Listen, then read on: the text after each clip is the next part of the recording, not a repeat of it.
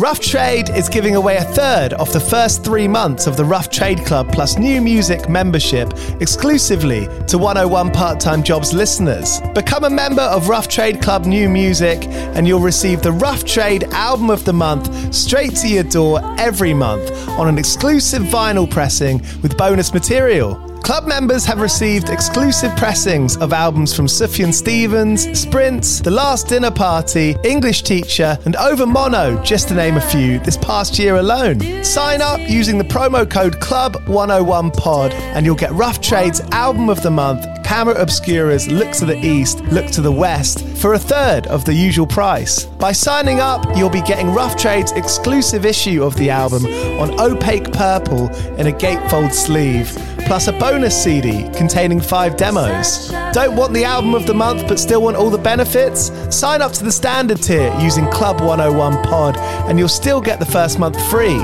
You'll also get free shipping on all orders, 10% off at the bar and on secondhand vinyl in store, and exclusive access to sold out Rough Trade events. So don't hang around. Head to roughtrade.com/club and sign up with the code CLUB101POD. That's CLUB101POD and claim money off Rough Trade's Album of the Month today. This offer is for UK residents only.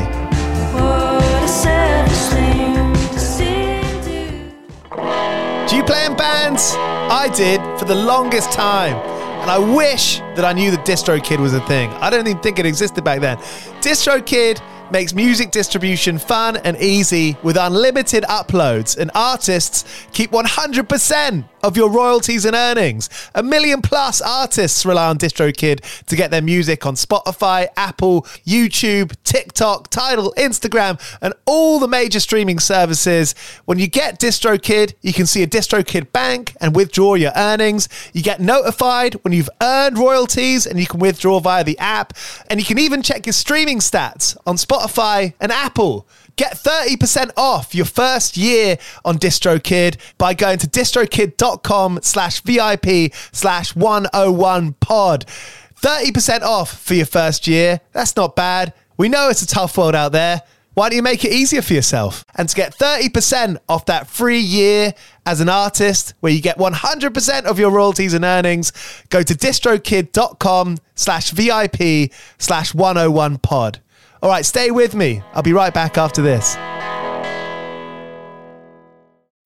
When you need mealtime inspiration, it's worth shopping Kroger, where you'll find over 30,000 mouth-watering choices that excite your inner foodie. And no matter what tasty choice you make, you'll enjoy our everyday low prices, plus extra ways to save, like digital coupons worth over $600 each week. You can also save up to $1 off per gallon at the pump with fuel points. More savings and more inspiring flavors make shopping Kroger worth it every time. Kroger, fresh for everyone. Fuel restrictions apply. Hello. Hey, Thomas Giles. Yo, what's up? How's it going? You good? Yeah, I'm great. How you doing? Pretty good. Hey, what is the scariest situation the Menzingers has ever been in? The scariest. The scariest. Okay.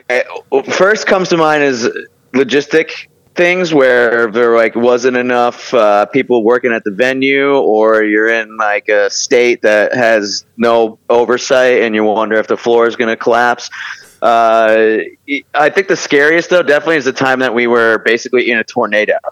Damn. So we were driving the van and trailer through Nebraska, and the sky started to look very ominous, not like a regular storm. The storm clouds were really high and strange, and there were pockets of weird seafoam green, bright green clouds, and the lightning was yellow. What? Yeah, it was super fucked up. Very, very strange. So we pulled over to a little government-funded rest stop bathroom situation, and we're like, damn, this rain and the wind is insane. We're gonna pull over. Everybody else was pulling over on the side of the road and shit.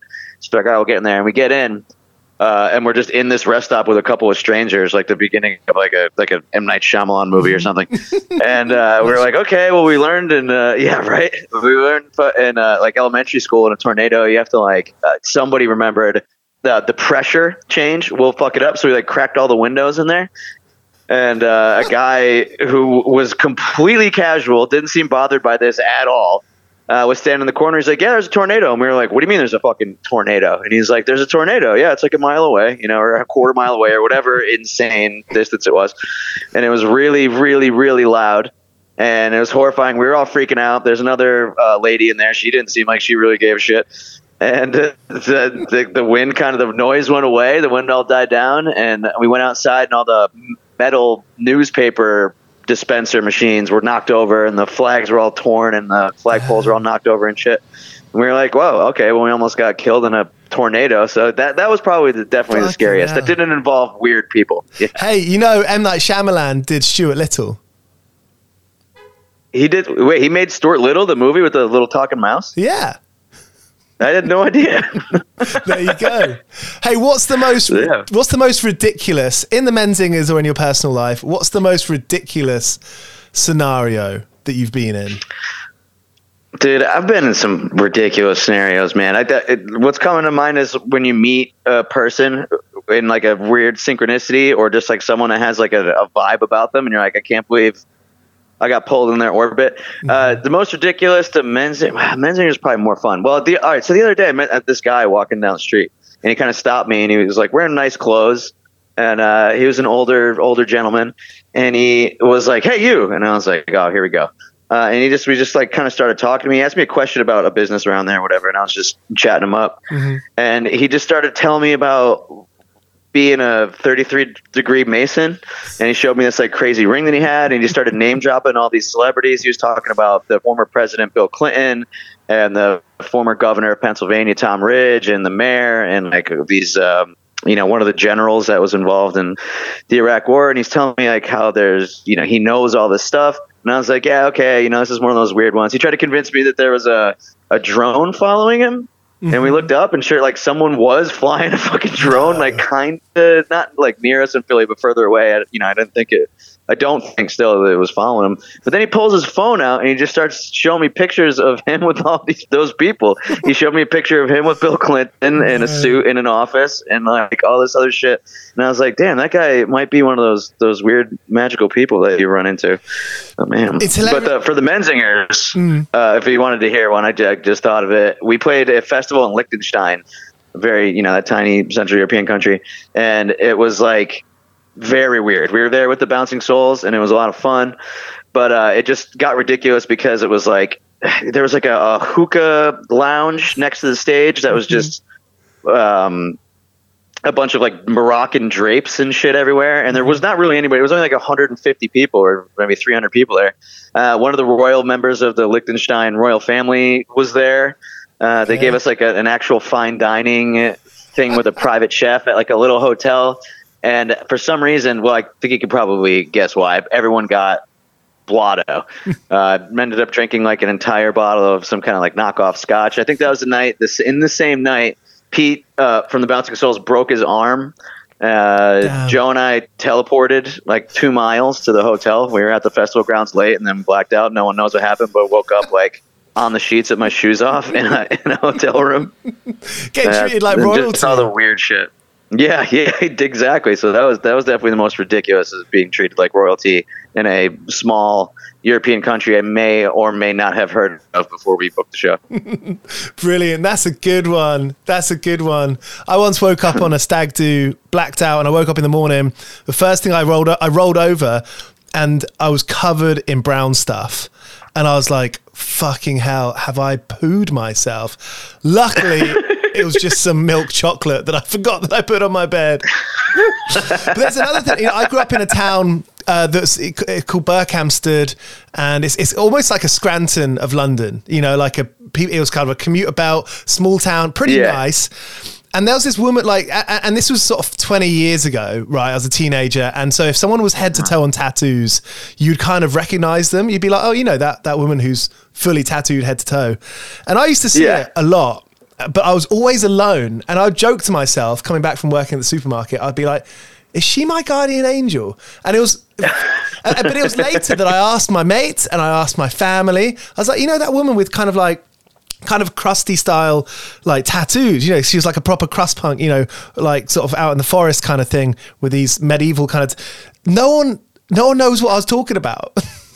No. And like, look, she That's was amazing. human, but I like to entertain 10% the idea that she was something special, you know? Hell yeah. And look at where your life went. It's appropriate, very appropriate. Got to follow it. Perfect manifestation in your mind. That's great. Hey, Tom, thanks so much for that. I appreciate that. Yeah, hell yeah, man. Thanks for hitting me up. Fuck yeah. Hope all is well. I'm really looking forward to seeing you when you're in London. Can't wait, man. It's going to be so fun. That's like tomorrow. That's in a couple of weeks. Yeah. What's your go-to thing that you pack when you go on tour? My camera. That's common. That's the first thing that popped in my head. Definitely. Yeah. That, and I bring way more underwear. This is my new thing the last couple of years. I bring like a absolutely atrocious amount of underwear and socks. And it's like I trimmed out. I wear like the same thing every day, but just bring all of that stuff because I'm like, that's the last thing I need to do is worry about using a fucking Swiss washing machine. That's it. Health is good. Hygiene is good, isn't it? It's got me before. I've been bitten by the hygiene snake. All right, man. Absolutely. Thank you so much, and speak to you in a little bit. All right?